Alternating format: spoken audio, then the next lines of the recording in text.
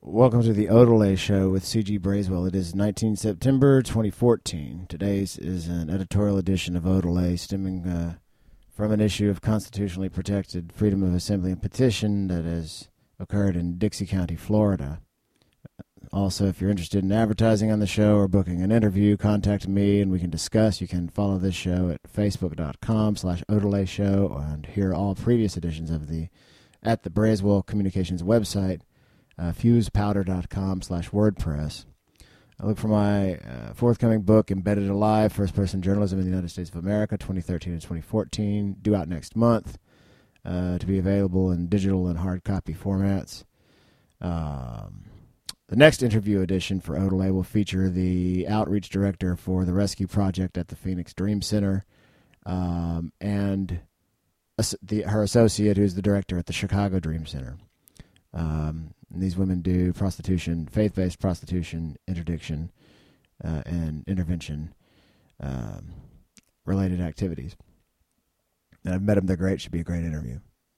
Very eye-opening and helpful in terms of building one's knowledge base about how to better one's community.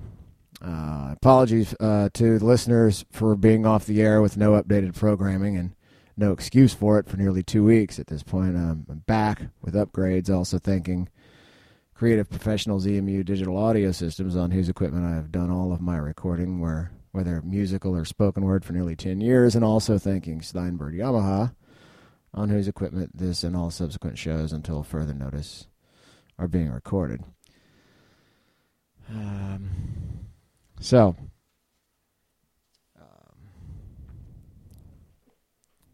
Dixie County, Florida. This information came to me. I wrote this little editorial longhand on September 11. It came to me, I was 10th. It was last Wednesday. So Terry Russell was selected to be on a Dixie County, Florida grand jury through local prosecutorial protocols, process of law down there. Russell, it happens to be affiliated with the National Liberty Alliance's common law grand jury movement, okay, which aims to remedy corruption and habitual unconstitutional activities, or activities that are in conflict with the tenets of the United States, the Constitution of the United States of America, activities which are said to be occurring among prosecutors and their courts, legislative cottage industries, such as state bar, and the National Liberty Alliance, aims to peaceably, systemically, rehabilitate and educate citizenry regarding the citizenry's rights to govern, assemble, and rights to due process of law,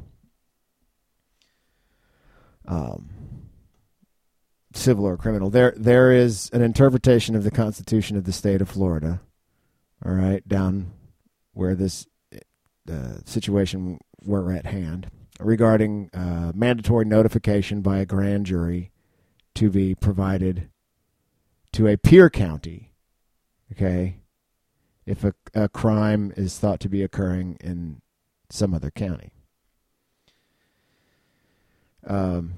Incidentally. Interesting questions there regarding definition of bailiwick or legerdemain or jurisdiction when it comes to an executive such as a governor or a sheriff or other state, delineated agents who are responsible for seeing that due process of law is fulfilled and standing for the constitutional rights of citizenry in a given, area, geographically, if you might look. So a county. So interestingly, Mr. Russell became the foreman of the Dixie County Grand Jury. And on his watch, the grand jury found a true bill against the prosecuting attorney there, implicating the prosecutor for jury tampering and for trying to, quote-unquote, control the grand jury, according to local National Liberty Alliance leadership. So, subsequently, however, the same grand jury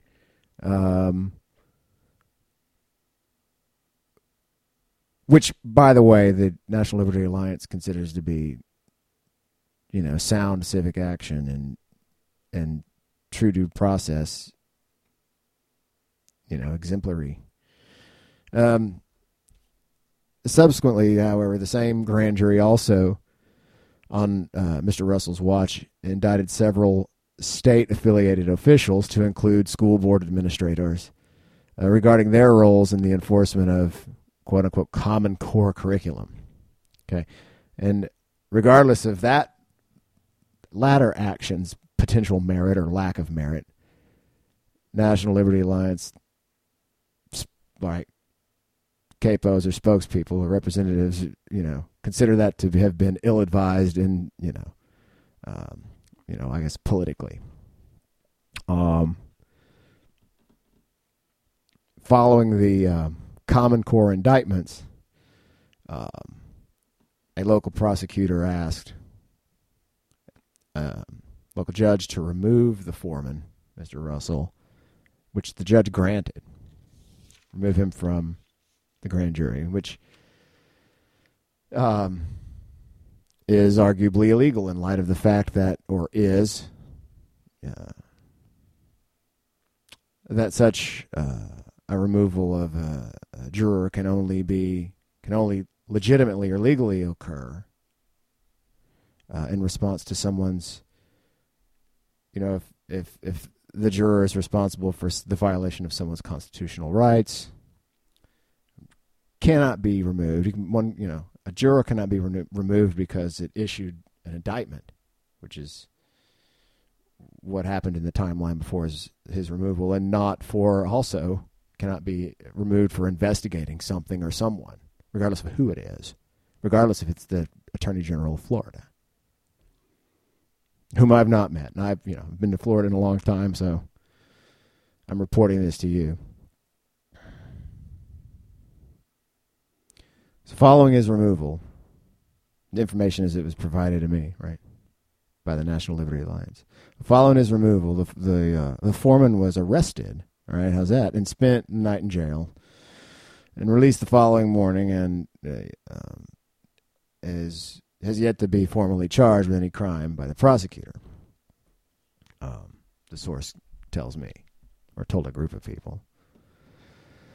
All right, so the National Liberty Alliance has distributed about, and here's their call to action, 1,900 quote-unquote true bills of information, which are, in other words, common law writs, essentially asking all judges among the federal court system in the United States of America regarding various United States constitutional violations the courts they believe to be committing by not allowing proper common law grand juries access to the federal bench. And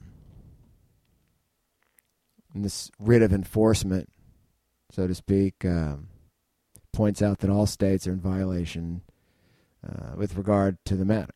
The National Liberty Alliance also sent letters to all docketed federal judges regarding wrong-headed correspondence distributed to prosecutors by administrators at the headquarters of the Federal Bureau of Investigation over on the East Coast, which warned people issuing the terms or self-identifying themselves as sovereign citizens or constitutionalists or advocates for liberty, etc., are to be categorized as potential terrorists. So there's that. So just because you see the legalistic procedure in your community and they all seem to kind of function in the same way, and it's been that way for a long time, doesn't mean that that's the way, it's the only way to do it. And it's not. And when things are done for a long time and they're done because they've been done that way for a long time, then there's no ethical circumspection or oversight. So even if unintentional, the rights to petition and assemble are important because they serve a clerical function of bringing to light self-correction in such institutions. So when you have a prosecutor who has, even operating in good faith, who has monopolized local egress to a court's bench, or if there's a cottage industry such as a state bar that has capitalized the egress to the court system, then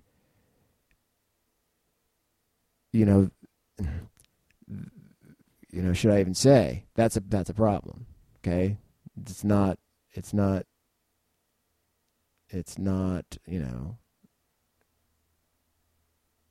logically accessible. It can't function. It may look good on a resume, but that's not what we're doing here. That's not the point. The point is to allow self-government by citizenry, not to create some shiny bird that does a great job at getting good statistics for convictions. Notice it doesn't work. It's an ineffective way to conduct law enforcement in administration in a community. Okay? So the whole community has to be involved, and of course everyone's entirely put upon to learn how it works, or else if you don't learn and don't care and don't get involved, then you're doing the same thing that's been done for a long time by you or people like you, and that's just, you're guilty of the same sort of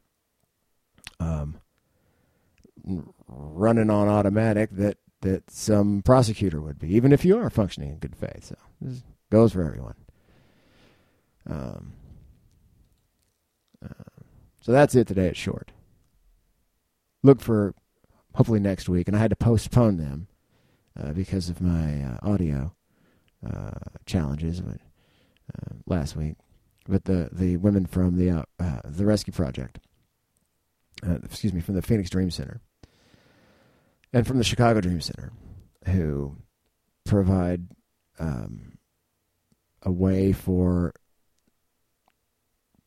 people to get out of sex trafficking games that they've become caught up in, which is rampant. It really is. And I've done a little bit of field work with these people, and there is no lack of clientele. Okay, it's very, and they're they're working around the clock and people like this. And I haven't not met the woman from Chicago yet, but so these people are trying to help, and here in Phoenix there's no, and we go out and do details. There's no lack of. There's all the strip clubs, and there are many, and they are full of people. They're full of supply and demand, and then out in the streets, and more sections of town are more numerous to name, and huge entire sections of high density housing in the city, which are more or less, completely governed and controlled by narcotics use and sex trafficking. So many. Interesting interview coming up with these women ASAP.